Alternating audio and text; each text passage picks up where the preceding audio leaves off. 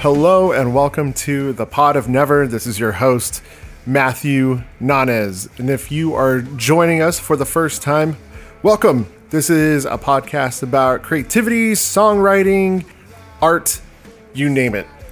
I'm just basically sitting down with either my friends who are musicians or artists or people who I look up to very much, and this episode is very much that. On this episode, it is with Jonah Matranga, who you might know from Far, One Line Drawing, New Ed Original, and his solo work. And also Gratitude, too. How can I forget Gratitude? Anyway, we had pretty much a weekend of talking with each other.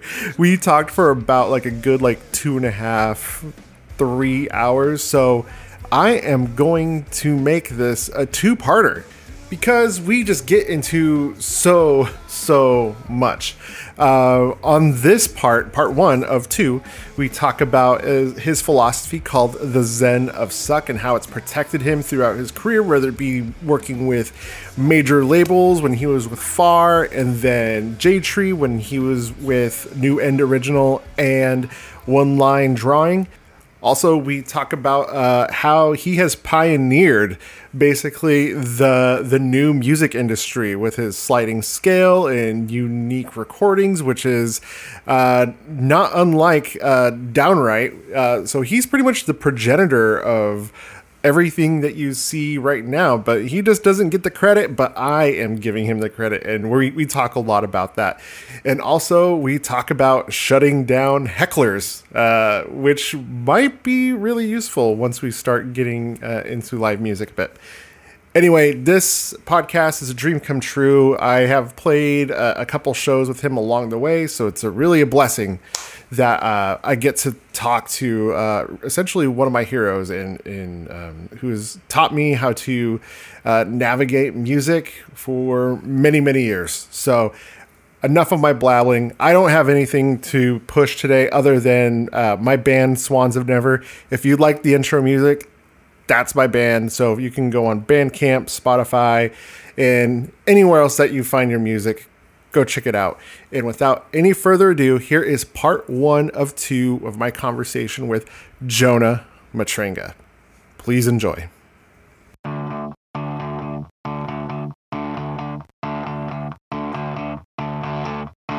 To resurrect ourselves, we disembowel our saints. We never underestimate the destructive power of change. 2, 1, 2, 3, 4. So put it up on your face, hallelujah. And these days will all go by. Anything I can do to help you through it, I just love to see you smile. Faith, I got faith. There's a fine line between chaos and discipline that I find is necessary to succeed in making shit in this world. Amen to that. Yeah. One thing that has become clear to me in this life of a way that I've been able to work this life out is because I have a neat blend. I think of myself as an idealistic pragmatist or a pragmatic idealist. And a lot of people I meet and that I love very deeply and collaborate with and do stuff with tend to be a little dreamier than me and not quite grounded enough for me to really sink in. And then other people are really good at the grounded, organized part, but they don't have whatever fiery, playful, dreamy vibe that I also like. Yeah. And I feel very happy at where I've landed on that spectrum. And I think it's a big part of my ability to create in a sustainable way and make a living from it and all that shit. Yeah, for sure.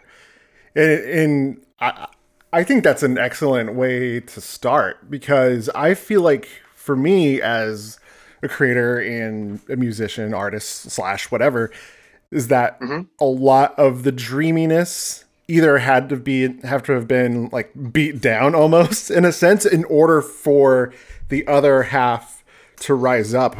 Was that the case for you, or kind of the No, other way that's what around? I'm saying. I got served a very, when I think about my ability to exist as an artist, to have it be my job for my whole adult life, to raise my kid doing it. Um, I, I think of myself as a perfectly good singer and a good enough guitar player to play my music, and perfectly good songwriter. When I was in, I wrote a, and maybe we'll talk about this more too, but and I'm not trying to plug it, Sure. but fuck it. Yeah, go for it. It's part of existing too, and it's natural in the conversation. I wrote a book about all this, and uh, the book was incredibly instructive to me, to kind of tracing the little breadcrumbs back to like how, and the reason I wrote the book was to figure out, how the hell did I pull this off? Like, how did I be a dad and make a living and never get rich, but never get poor, and like, and just sort of. And one thing that has been so central in my life that I always keep going back to, and I'm very grateful for, is in high school, I was I was a mess in high school, and music was a real haven for me, from the ages of, I don't know, like 12 to 16. I did about as many drugs as most people will do in their lives, and like most actual drug users will do in their lives. And so there was a lot going on, but sometime within that, and then I quit everything at 16. I was on probation, and my father was drinking himself to death, and I just had this kind of awareness, like, I don't think this is working out for me. I got to figure out a way to exist without drugs, because as much as I love them, I was not doing well. So anyway, that's just to set the scene. So somehow within all that, I had this presence of mind to really reflect on what I loved about music and what I wanted to do with it. And the central question was, the central realization was, I can't really trust my friends and my family to tell me if this is any good or not, like what I was making, because people are just being nice and doing their thing and whatever. And I've thought about that a lot over the years, but I realized I had to check for myself, do I have something worthwhile to offer? Like, do I just love this, or am I actually kind of good at this, and do I have something to give to the world? And I don't know how long that period of introspection lasted, but when I came out of it, I had a really clean, clear realization that I'm not Prince or Leonard Cohen or Nina Simone or Billie Holiday or Jeff Buckley or any number of people who I'd consider kind of on whatever like kind of zenith level geniuses. And Buckley, I'm actually not. I'm go ahead and not put him in that gang on a lot of levels. But with him, I'm thinking particularly of his voice. Like, he has a voice that is a truly mythical creature. Like, it's just insane. And so I knew I wasn't any of that. I knew I wasn't that good at guitar. I was an okay singer, but I was really kind of much more kind of like pushing through it than like it really flowing through my body the way I saw it happening with my friends. Much less these geniuses that I'm talking about. And so I realized, without any shame or sadness, like, okay, I'm not that.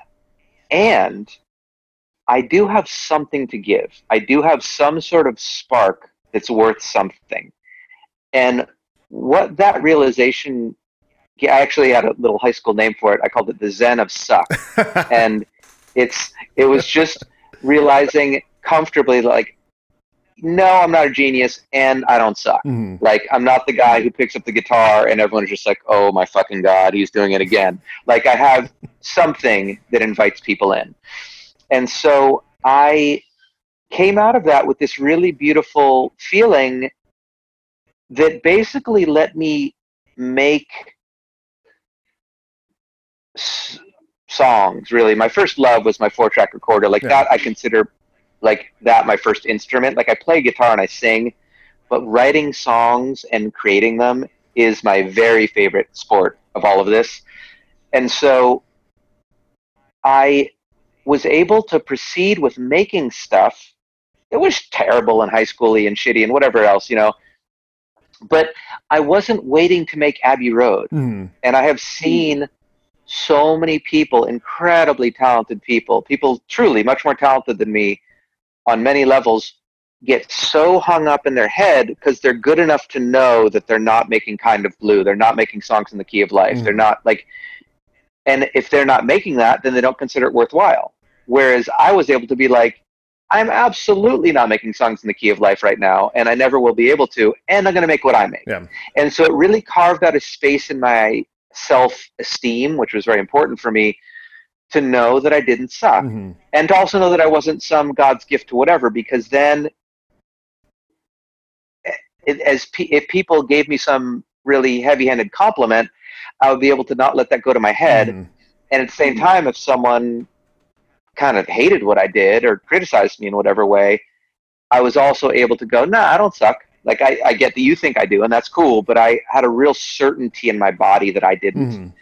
And that was a big, big deal for me. And I didn't know it at the time, but it served me so well as I went through my career, as it were, and getting reviews and dealing with labels and dealing with managers and dealing with other bands and fans and bandmates and all the people that come and go through anyone's life. I just was able to weather that in a way that I'm so grateful for. And so I bring that all up in this context to say that that's where that balance between pragmatist and dreamer began. Is that I think growing up poor really helped in a lot of ways. I had a real sense of like, whatever I am or I am not, I will not be like a starving artist. Like, that's not interesting to me, because I had actually, my early life was filled with a relative amount of poverty and squalor that I did not want to revisit. Mm-hmm. And certainly when I was becoming a father, I really didn't want to do that.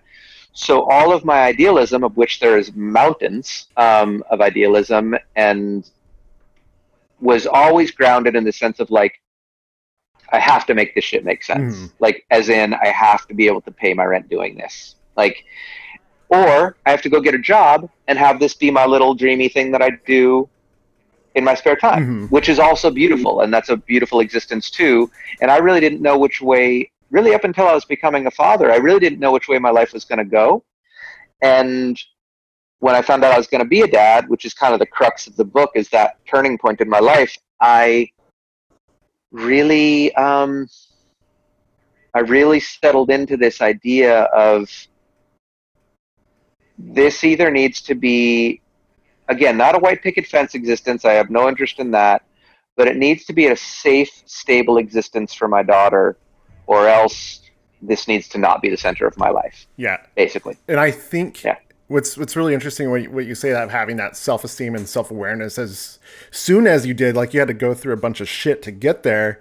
But for myself, it took decades, because I remember seeing, of course, No, that's what I'm Yeah. saying. I feel like this was a moment of grace in my life Yeah. that I had this fucking young. I don't know how this kid in high school came up with the Zen of suck, and like, I was able to look at myself in this really even-handed way that I still to this day think is accurate. I don't think I was wrong. Like, I still have never had any illusion that I'm some titan of rock creativity. Like, I love that what I've done has influenced anyone. I'm very proud of what I've done.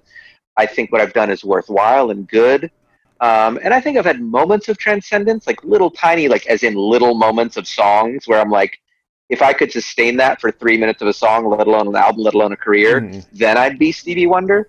But I'm not, and so I'll take my tiny little moments of transcendence, and I don't know how I had at such a young age the presence of mind to hold that, because there's a lot of other things in my life that I'm still finding out, that I'm still learning. Of course, like, so much of self-esteem and self-worth and just identity is a life's work, and overcoming trauma.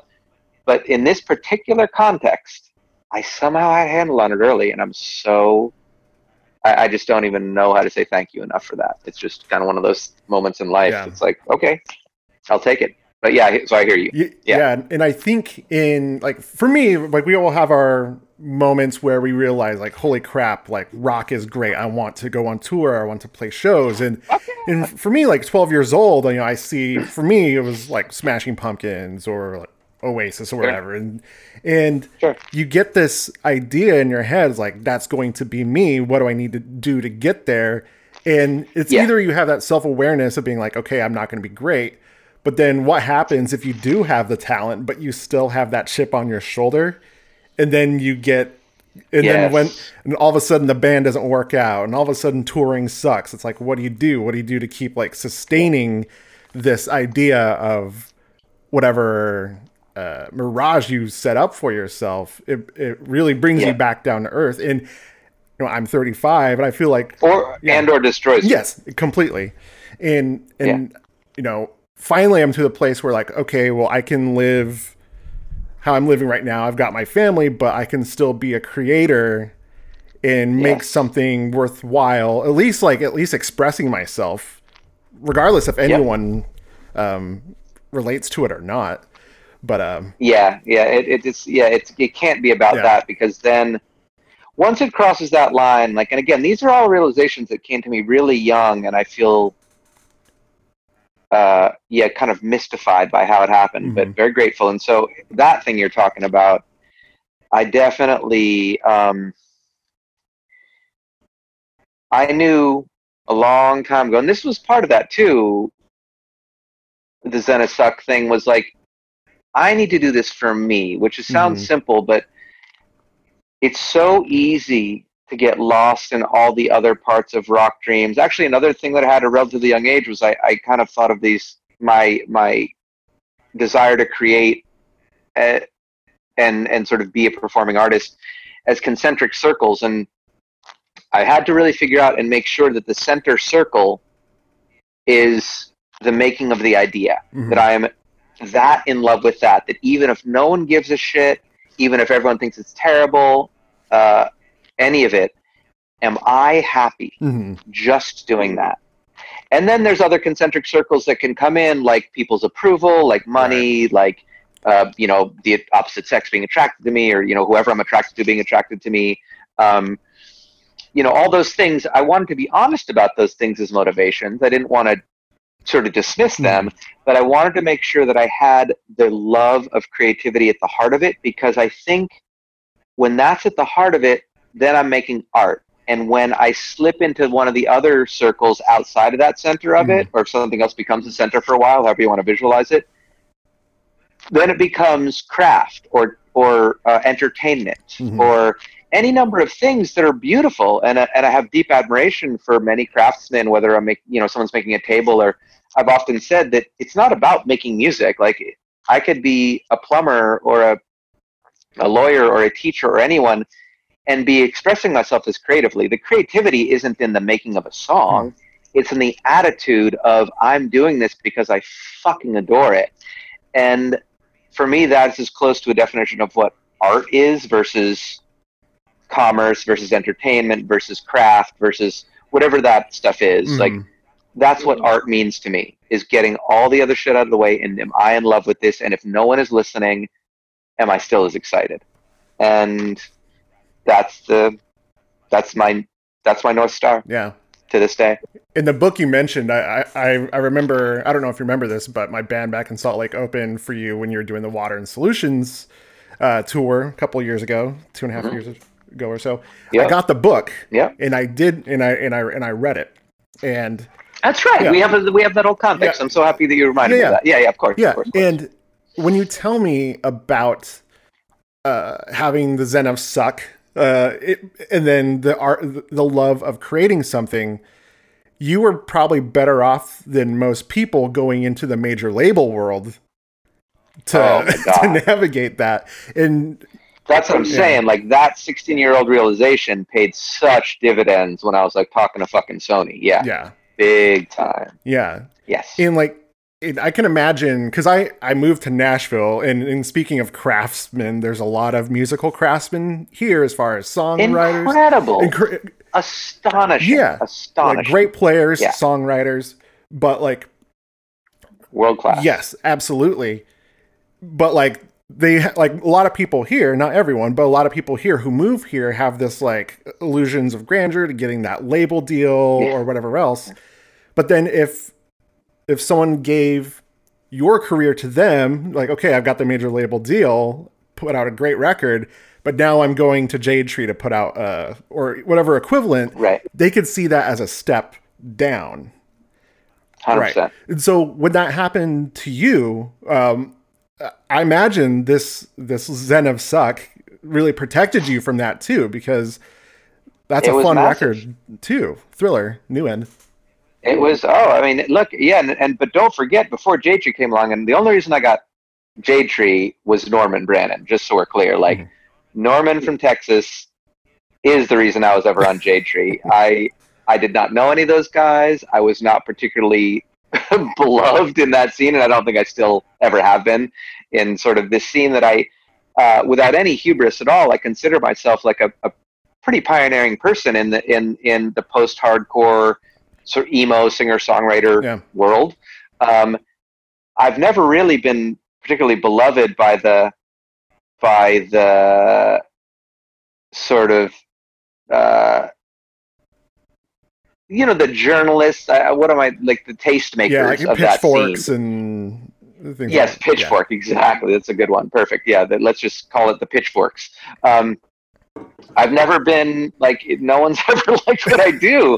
and Far, we didn't want to be on Sony. We wanted to be on Victory or Revelation or, at Deep Elm or some shit. And none of them wanted us, mostly because of me, I think. Like, I was this kind of like, at the beginning of our special, I was this kind of long-haired, weird hippie person that sang in falsetto and didn't, wear a bunch of Adidas and, have dreads and a bunch of tattoos and and then I didn't have the belt buckle, I didn't have any of that stuff. And I wasn't interested in it. And for whatever reason, though, they just didn't like us, and so we ended up on Sony basically by accident. And then after that ended and we were this sort of classic misfit on the major label band and we went nowhere and Far broke up. I mean, before Jade Tree, which was, there was this period between basically all of 99, I guess I would say, where my daughter's 5, my band's broken up, I'm not in a major anymore, and it's me and my songs, and, these are very early days of the internet, but I had my own little website, and I had people who cared about me, who I had met through Far and through keeping in touch, and before there was a label, I put out Sketchy 1, I put out Sketchy 2, I started the Always New project, which is kind of this like way ahead of its time crowdfunded patronage thing, doing monthly stuff and sending out songs. And all of this was predicated on this idea of, I enjoy doing this, and I know I have a little spark, and some people seem to care about it, and that is not even that's enough for me, but like that's fucking great for me. Like that's like, and there, as you've heard in the book, like there were really timely people that came along and kind of supported me, and the Jade Tree thing was a big and beautiful thing that happened to me. This sort of platform to put out records, and really that 2001 through 2005 period for me is actually the most money I've ever made playing music, because it was me and a guitar, but I was on a cool indie label. The scene was really great. I could literally hop on a bus with like Coheed or Thursday, and they'd have a spare bunk, so I would be in their bus traveling for free, and playing for these big crowds that they were doing. I was selling like, not nearly as much merch as they were selling every night, but for me, like mountains of merch, and making really great money because my expenses were nothing and I needed nothing, and I was making money. And so that's always what it was for me. But Jade Tree was a very fortunate thing. But before Jade Tree, I really didn't know it was going to go down. I had no idea, but all I knew was that I still loved music, and I knew there were enough people, and I know how to live cheap, and I know how to, create in really sustainable ways, basically. It's amazing because I have conversations with other musician friends about Patreon or home recording, and I've known about you and your music for a long time, a very long time, and it just kind of hit me, especially when I reached out to you, because I've always wanted to reach out to you about like just having a conversation, because I know you have a wealth of experience. And I was like, holy shit, Jonah's the progenitor of so much that's happening right now. I'll say, it's I got the receipts, sliding scale, crowdfunder patronage, like I'll call it. Like I don't, like unique recordings, personal recordings, custom recordings. Like when I thought of the idea of unique recordings, I remember very clearly, and I looked all over the internet, and I found one human being making them. He was a guy called Peter Himmelman.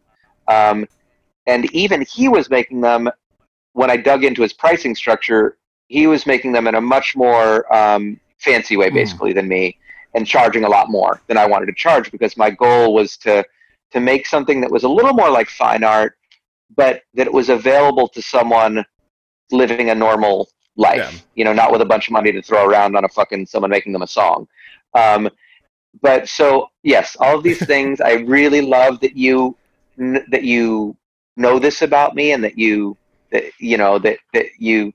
one of the people I counted on, like literally, like I counted on people giving a shit that I was trying to do this way and following along and being interested in that conversation with me. But yeah, no, I mean, it's not something I spend too much time on, and I feel also very luckily I don't have a very, I can be as envious as the next person or whatever, but I don't generally worry about what didn't happen for me. I'm just grateful for what did. Yeah. And I'm not like, that's not some like, I guess I've done a bunch of, self-care work, I guess, over the years, but mostly just feels like a kind of a moment of grace for me that I was and am able to not bemoan that, but also own it and go like, nah, I kind of invented that. This is the truth. I did it way before a bunch of other people were doing it, whatever that means, and it's one of those things that it doesn't mean that much to me, but I think the thing that's taken a while is for me to just actually stand in that with like, with just kind of like, that feels good. But without that sort of sense of like, I know so many people that are so bitter that they didn't get what they think they deserved in the industry. And I think I ended up exactly where I'm supposed to. Like, I still don't think I've ever been particularly good at interfacing with larger companies, with larger entities. I think I have some money issues where I do have some fear of success, and I think I have a shoot myself in the foot kind of gene a little bit. And a lot of my favorite artists do as well, whether it's Billie Holiday or Neil Young or, and obviously they're very successful people, so I'm not comparing myself to them, but anyone who knows their career knows that, or Bob Dylan even, like, knows that when he did a lot of his moves, people didn't think of them as genius back then. People looked at them as completely self-destructive career busters, which they kind of were, but then they turned out not to be. And those are my inspirations, and that's who I have always sort of followed. So for me, if I were the kind of person to end up sitting here kind of bitter that I never had my stadium success, I would not consider myself a very self-aware person. Because I know the moves I've made and the decisions I've made and when I've said yes and when I've said no. And, I generally think after a certain level of privilege, we kind of get what we choose. Like, there's not a lot of other things to that. So, but I feel lucky again for that presence of mind to not be stuck in this thing of like, man, I did all this. Like whatever. It just, this stuff, this is energy wasted. It's painful stuff. Yeah. And for me, especially back then, because of course, like your first concerts, usually like if you love rock and roll, your first concert's usually the stadium show. And then, and then it goes down. You realize like, okay, there's a scene going on here. And I remember my mind being blown that, X band's merch was like $10, right? But then, right. But then I think for me, when it comes to you, and this podcast, I swear, isn't just blowing smoke up your skin the whole time. It's all, no, wait, we're going to go back to the Zen of Suck again. I am immune to smoke blowing, and and the other thing I have to say is, and I don't consider that's what you're doing. To me, I think it was Chris Cornell actually, who I read an interview about some interaction he had with a fan or something at some big festival he was playing, and he said sincerity never gets old. And I can sniff out when someone is complimenting me in a way that's kind of saying they want to be connected to me, basically, and like have a little bit of whatever they think like comes from that, or I don't know what their motivation is, but I think I can tell pretty well when it's someone who actually gives a shit. So I wouldn't be nearly as interested in this conversation if I didn't think you gave a shit. And so I appreciate no it. problem. And I'm also immune to it because I feel I know who I am. And so please say all the nice things you want, because I'm also a Leo and I'll fucking take that shit. Yeah. I can't remember the first show exactly, but I remember this moment. This might have been the first show I saw you at. I believe it was either the Movie Life or Coheed and Cambria, because it was in the same venue in Salt Lake City, so they're kind of like interwoven for me. But I remember going to your merch table. So wait, where would this have been in Salt Lake? Because I remember Kilby, I remember Deviate. Downstairs Deviate. Okay, Deviate, yeah. And I remember seeing the sliding scale. So like say Visitor, $8 to $12, Sketchy EP, 5 to whatever. And like, I was just like, huh. Like, I just remember being like, okay, that's cool as like a teenager, 16, 17-year-old teenager. But it was that moment that gave me that like spark of being like, there's a different way for this to happen. Yes. And well, no, you go. But I'm going to grab something to do something to make sure I get it right. But keep talking so I can hear you in my ear. But I remember I had an opportunity to join this band when I was 18, and this is well documented on the podcast. So, but there were labels, there were tours being lined up, and that was around the time where you've got like your Thursdays and Taking Back Sundays, all the days of the week. They were getting this success, and the scene in general is being lifted up. So there was a lot of money coming in. And I remember in particular, after I joined this band, I saw you at Kilby and you played Living Small, especially with like all the things I've learned along with you. And I was just like, oh my gosh, like what is happening? And that was kind of like my first taste of, okay, what are the motivations behind what I'm doing ultimately? And so that was like the first like prick of the, not so much the conscience, because I do feel like I was going towards what I really wanted to do, but it was the how at that point. I didn't know what the how was. I knew the what, but the how to do it, I was like, oh, okay. And again, that's the pragmatic idealist. Like knowing what one wants is fine, but the how is the pragmatic part. That's the little bridge that needs to be drawn. So so I just wanted to, I picked up a copy of Sketchy 1 off my little bookshelf, because I keep these physical things to remind me of what has happened, kind of like one copy of each. And so this album should cost between $5 and $10, and that was basically me combining two things, big things in my life. One is that, as again, if you've read about, but other people who haven't read the book, I used to be a paper boy. It was one of my very first jobs, and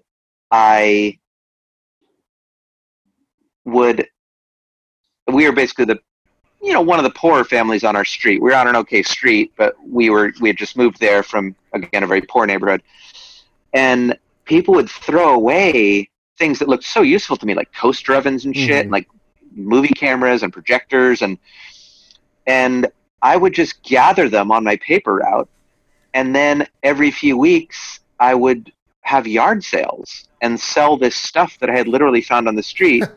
And I didn't really know how much it cost. And even then I didn't want to be bothered with pricing things. So my mom literally like found me a flyer that like I wrote, pick your price yard sale. And that's why I call my shit the yard sale, like on my website and stuff, because I literally had yard sales. And it's one of the early ways that I like made money and learned about all this stuff.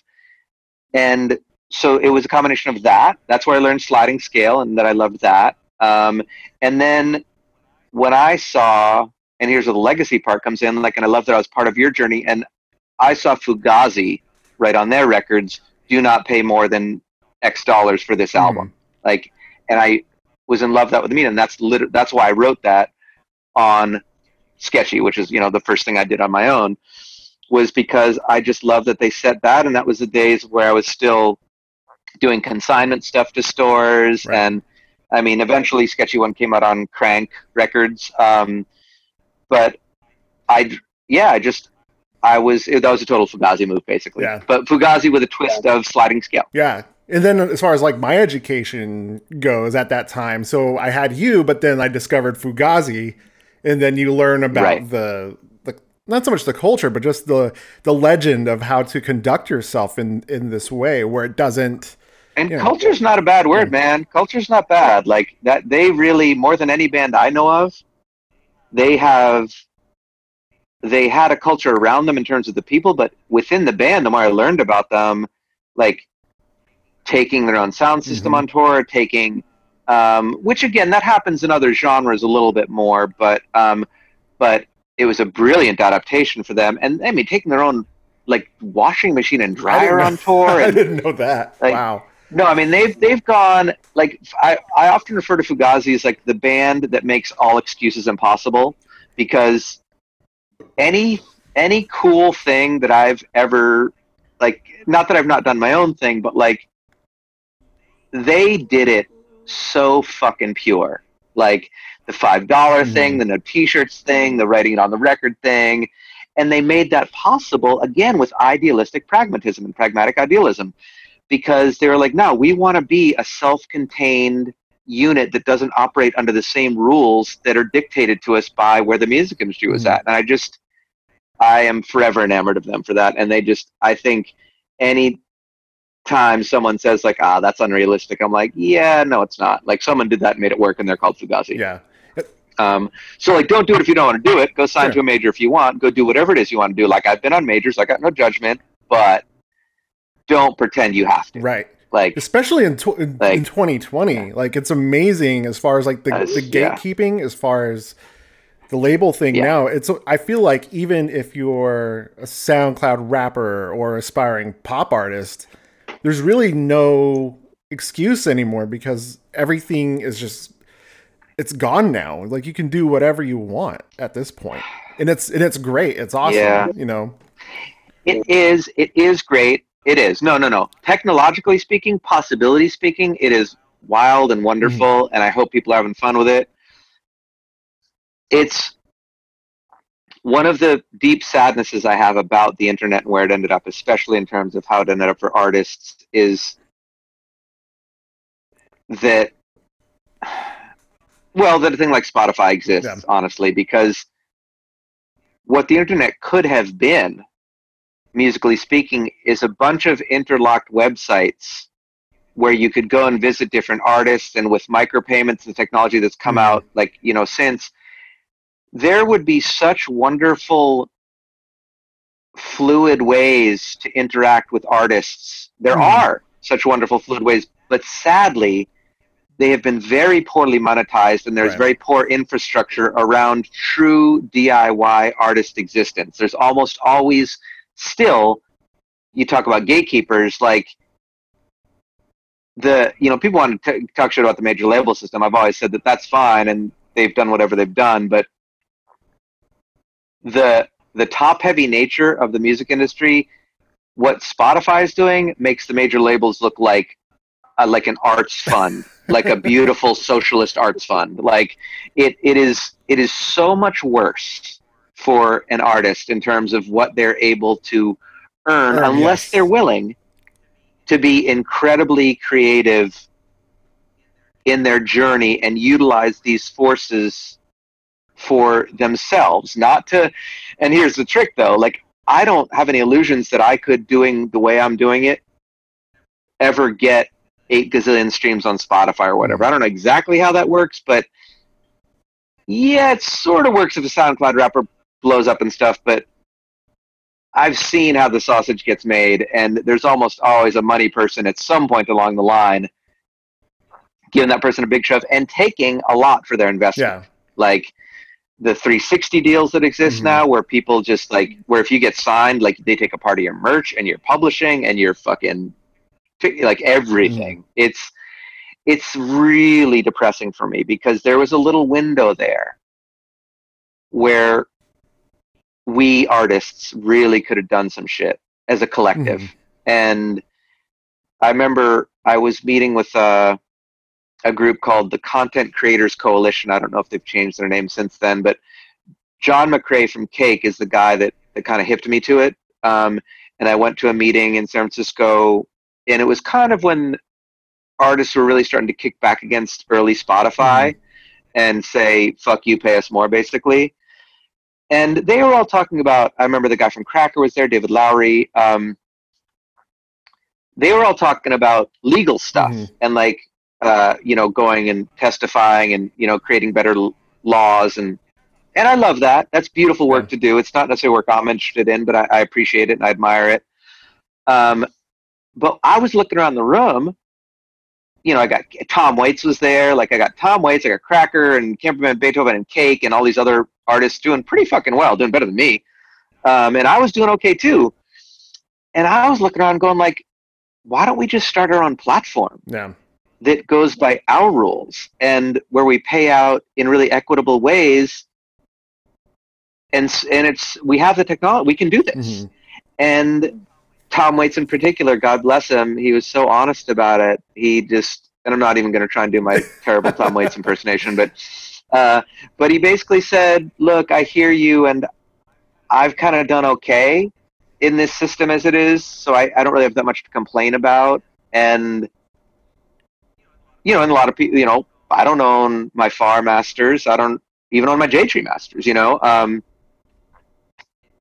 So a lot of people were kind of stuck already in this stuff. But anyway, my contribution to that meeting was to say we could totally do this ourselves. And it would be a pain in the ass, but we could actually build this infrastructure.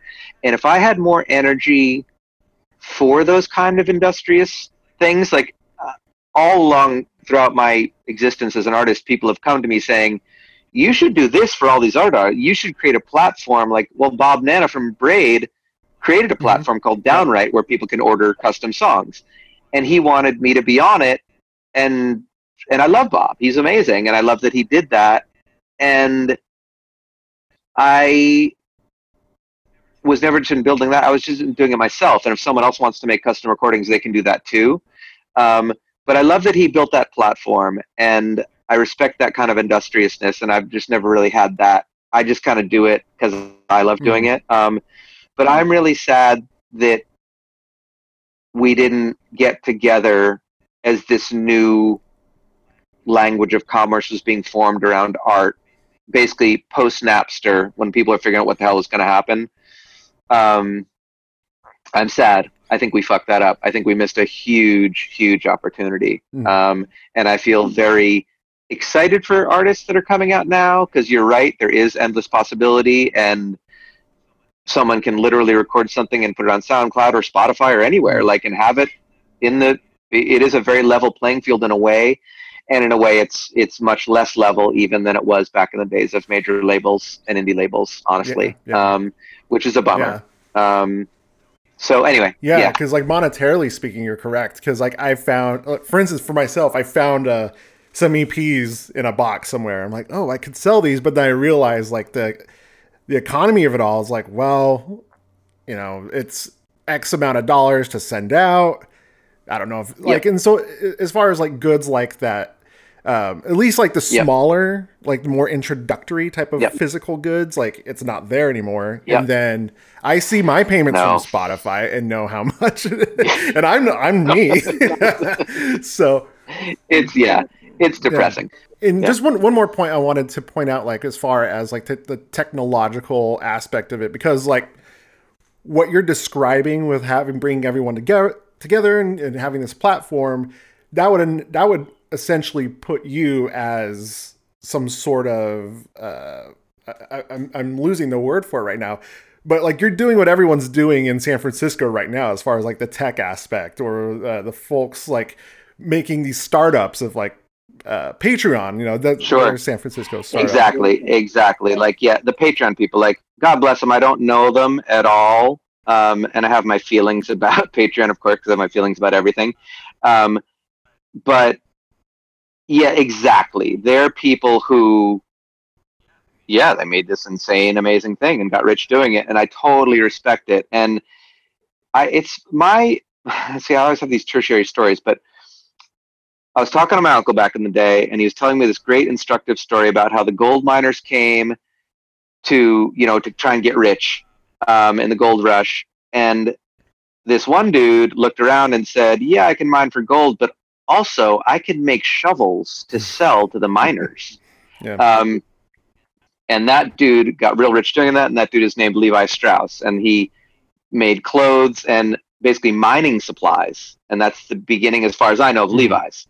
And my uncle was telling me this story to basically tell me to not worry so much about finding the gold, but making some shovels.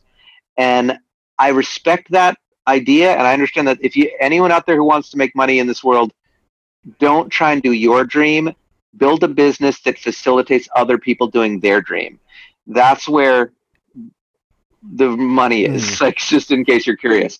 But what I discovered in that moment was that I'm a miner, and not that I'm a miner for the fortune of the gold part, but, and now we're really close to a Neil Young song. That's really funny. I didn't realize until that sentence arrived. But the gold I'm interested in is the song, is the idea, is the creativity. And that I work so fucking hard on so much stuff that no one will ever hear, or very few people ever hear. And we're back to this beginning thing, because that's it for me. Like, I'm done when it's done. And the part that comes after, where I get to make a living, I put just enough attention on that I get to make a living doing this. And I give it no more energy than that, because I'm just not, the way in which I'm essentially an idealist is I don't believe anyone really should do anything they don't want to do. And I understand that there are levels of privilege attached to that, and there are people that are literally trying to survive, and they got to fucking do what they got to do. But once you're past that survival place, I know for myself, I have no excuse. Like, there's no obligation in this world. Like, I'm a fucking white dude in America. I can do a lot for, like, I can get by. Like, money isn't going to be a problem as long as I can show up in some basic way. So I'll work real hard if I'm in love with something, but I actually have a terrible work ethic, and I've always known that about myself. So even if I had an idea, if I wanted to have done Patreon 10, 15 years before it was done, or do what Bob did with Downright, like, it's just not me. Right. And I just know that about myself. And it's not like in a way that's mean to myself or that I'm incapable of it. It's actually more realistic. Like, I actually don't like doing that stuff that much. And even if I did it and was a success at it, I don't think I'd be particularly happy, because I'm and I believe everyone is, honestly, but I experience myself as a very passion-driven person. And I am the happiest when I'm as close to that as possible.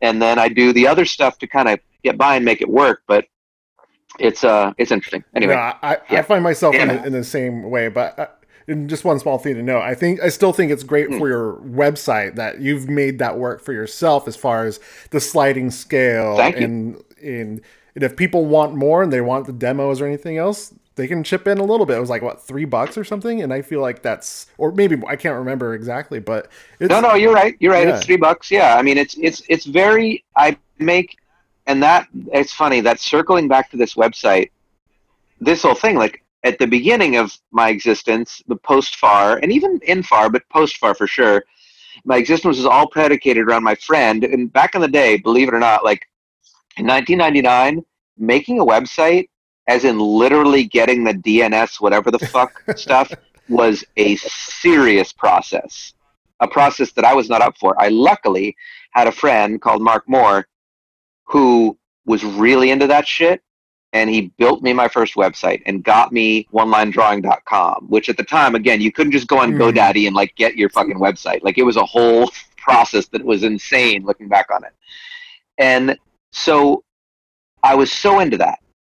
And for a while, my website and my mailing list, I existed totally off that. I could send out a mailing list thing, and people would buy stuff, and it would support me. And then, there was Makeout Club, and then there was Friendster, and then there was MySpace.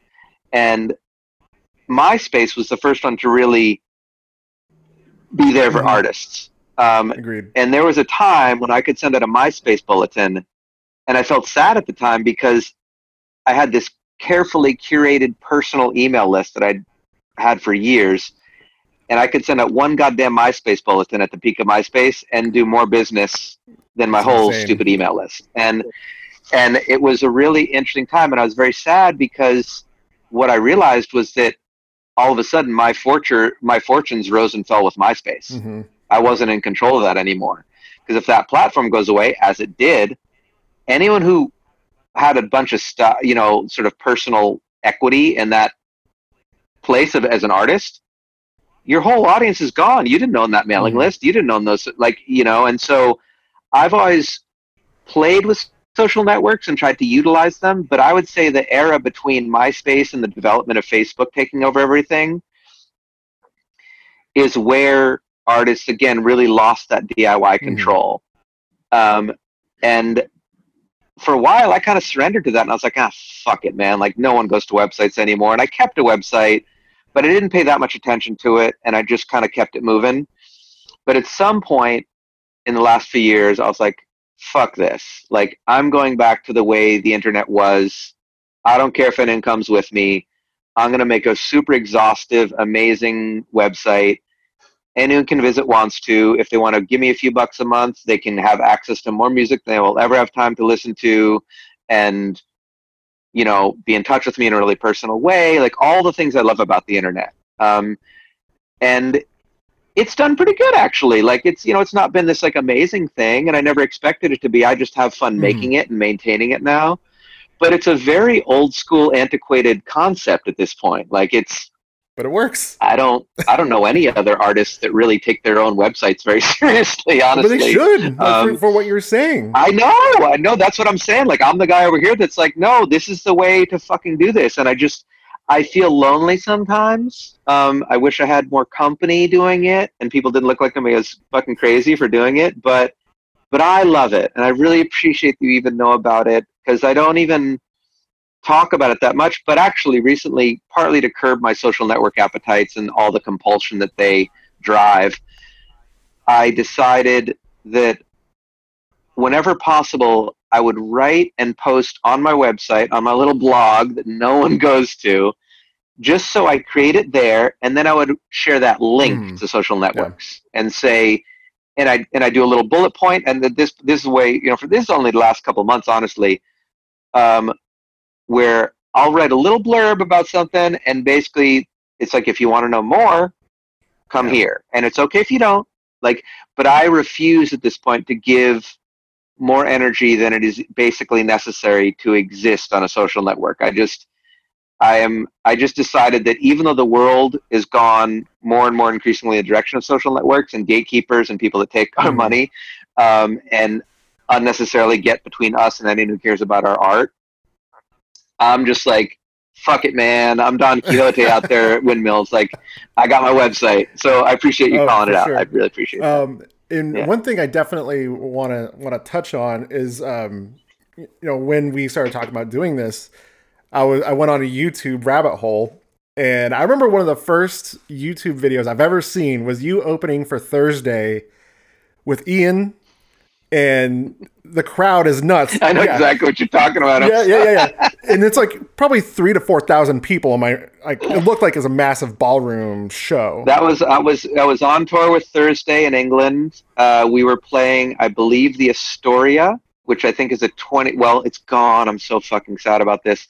It's a 2,500 seater. Okay, so yeah, it was a big dog. And then, so I remember that was like one of my first YouTube memories. And then this week, I read across a video where you're playing in Germany, you're headlining, and you're playing, I forget what you're playing. You're playing Hostage, and people are just talking, and you're standing your ground. But there's other times where, like, A, you have to stand your ground, and B, there are other moments where it's not as confrontational, but you're sharing what you believe, right? And you're very confident in that. Yes. I remember at a show that I was playing with you on, I tried doing that myself, and it came out awful.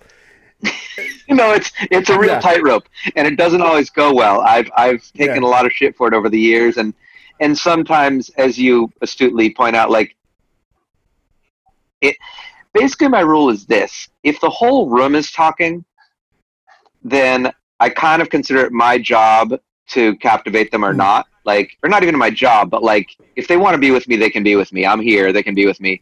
And if the room collectively has decided that they don't care about me, then I'm cool. Like, I just do my thing, and I rarely say anything about it. But if I experience a majority of the room as being interested in a more intimate moment and a minority of people are fucking that up, then I'll go at them. And so that the video that he is referring to, everybody, is this video where we're starting out, playing this, like, it's me and one other dude, like, on stage, and I felt a vibe in the room. It felt real good, but there were these fucking little rascals up front who were just talking shit, and I could see visibly, you know, real clearly that they're screwing up the vibe for the people around them. And I swear that stuff is never about me and my ego. It's actually just about protecting the experience of the room. And if someone else is, you know, the line that became, you know, like really instructive for me, that came out very naturally in that moment, was like, I know that not everyone paid to come see me tonight, but fucking no one came to hear you talk. And that, as you can see, like it changes the whole energy of the room. And then I launch into the song, and it's a very beautiful moment, and I'm so happy it's preserved. And I love that you saw it, because it's one of my favorite moments. But then, other times you'll see videos where I don't say anything. It's always, anytime I've ever gotten to a confrontation, for better or for worse, with people at a show about that, it's got to do with protecting what I consider to be the integrity and the intimacy of the room, if there's a potential for that. It's never about me. It's about the trying to be a good steward of the collective experience that I'm trying to create for people. But that's a collective decision. Like, I'm one person up there. Like, if there's, whatever, 2 people, 20 people, 200 people, 2,000 people, it doesn't, in the room, they outnumber me immediately, and sometimes by a lot. So it's a collective decision, and I always try and remind people that, like, we're choosing this together. Like, I'm not going to magically make it quiet. Like, you're the ones that's going to make this quiet. Like, so anyway, I appreciate you bringing that up. Yeah, in that Germany video, you said the exact same thing in Germany. It was like, exactly. Look, it's if no one else. Yeah, and sometimes I'll try and it just won't go well. And as far as being in that opening slot, where you're playing the Movie Lives fans, the Thursdays fans, or whoever else. Sure. And especially like at heart, like those bands have some sliver of hardcore to them, but you've also opened up, I'm sure, for heavier bands at one point. And so for me, I mean, as is written about in the book, like the Tales of Far opening for Monster Magnet are, you know, you want to talk about an audience hating a performer. Like, I can tell you all about that, because I've lived it. And didn't you mention like homophobic slurs being thrown at you like at that tour? Oh, huge. I mean, just I have had.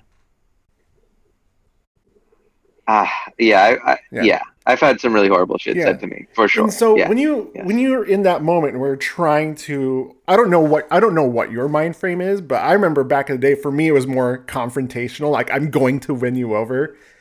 But then, so when you're expressing yourself on stage, whether it be banter, when you're talking about, like, if you're talking about activism or whatever else, how do you approach that as far as where you're coming from? We're all back to all of this comes back to the Zen of Suck, man. This is a great circular conversation, because I remember being on tour with Further Seems Forever in 2001, or maybe early 2002 or something like that. It was certainly, maybe it was just after September 11th, 2001. But through the South, and having people, I would try and talk about how misguided I thought the Iraq War was and stuff. And kids, these are like hardcore kids, ostensibly like Christian kids at being a Further show, like screaming not at me, but just like the worst racial epithets, like, towel head and just like crazy shit, like sand N-word, like really intense shit. And I'm sitting there like, what the fuck is even happening? But why it comes back to the Zen of Suck is that I'm going to say what I need to say. I think it's worthwhile. I don't think I'm some genius. I don't think I'm not a fucking cult leader. Like, no one needs to follow me. Like, I'm over here doing my thing. But what I have to say is worthwhile, and who I am is worthwhile. And I'm going to say it. And you get to scream at me, and you get to do whatever you need to do. but it's not going to change where I'm at. And to your point, earlier in my life, I grew up around a lot of anger, and so I know a lot about emotional intensity. I can do that sport real well. I can fight real well. And I used to be a little more addicted to it. And I used to not be as in control of my own emotions, and I'd really kind of get going and get invested in these back and forth things. And looking back on it, I'm kind of embarrassed about it, and I don't feel like it was, a great look for me, and I don't think it did anyone any good, but it was where I was at the time. But point being, once I got that under control, I got back to the center of what was true, which is like, yeah, I'm going to say what I need to say in this world. And I know full well that not everyone is going to be interested in that, and maybe even not even close to a majority of people are ever going to be interested in that. And sometimes I've been very lonely in my life because I have ideas that are outside of what people want to talk about at a rock and roll show. And it's funny that you're doing a podcast. This is another thing I've never gotten it together to do, but I really want to do a podcast someday that's just called Less Rock, More Talk. And talk to my favorite artists about political stuff and all the stuff they want to try and all the conversations you're bringing up of like, how do you try and talk about this stuff in the context of a rock show? Have you done it successfully? Have you, what's the funniest time you failed, and I've got a lot of both. I've had some really magical, amazing, collective, wonderful moments. And I have had nights where I completely pissed off an entire room of people just trying to talk about peace. Ironically, just like, and thank you, baby. I got to go in a sec. And I'm also, I'm a person who's dealt a lot of codependency in my life, and not knowing where my feelings end and someone else's feelings begin. And it's a long story that we can talk about more later if you want to, but, through that, I've really gotten a sense of like, I can only control what I can control. And what I can control is how I express myself and what I say. I can't control even one other person, much less 1,000 other people. So yeah, it's sort of I would consider that a life's work. Like I'm always working on that in myself and making sure that I am not trying to control other people, but just say it because I want to say it. So I think, at least for me, in that moment where where I would say things at shows or whatever and speak my mind, I think like I said, when I was younger, it was always this like confrontation. I'm going to win. Yeah, and so same. Yeah. And so I think it really needs to come from a place of less ego, less pride, and just expressing what you're going to express, but like being okay with someone maybe having a different viewpoint than you, or being open to just being wrong in the first place. Yeah. Or and if you really believe what you believe, like sure, stand in it, but I think there's a difference between confident and being a dick too. Yeah, and I've done both. And it's it's like I say, that part's I've done a lot of work around it, and I feel happy about it. I've just kind of grown up a little bit, and luckily I never got in fist fights, and it never got too bad, but just some really dumb arguments, just stupid stuff that really didn't change anyone's mind, didn't do anything for anybody, just kind of got everybody upset. And it's at the time in my life, it's kind of all I knew, and so I had to learn, but there you go. So that is the end of part 1 of my conversation with Jonah Matranga, and believe it or not, we have a lot more to go. So thank you so much for checking it out, and I hope to see you for the next episode, wrapping up the conversation. Thank you so much.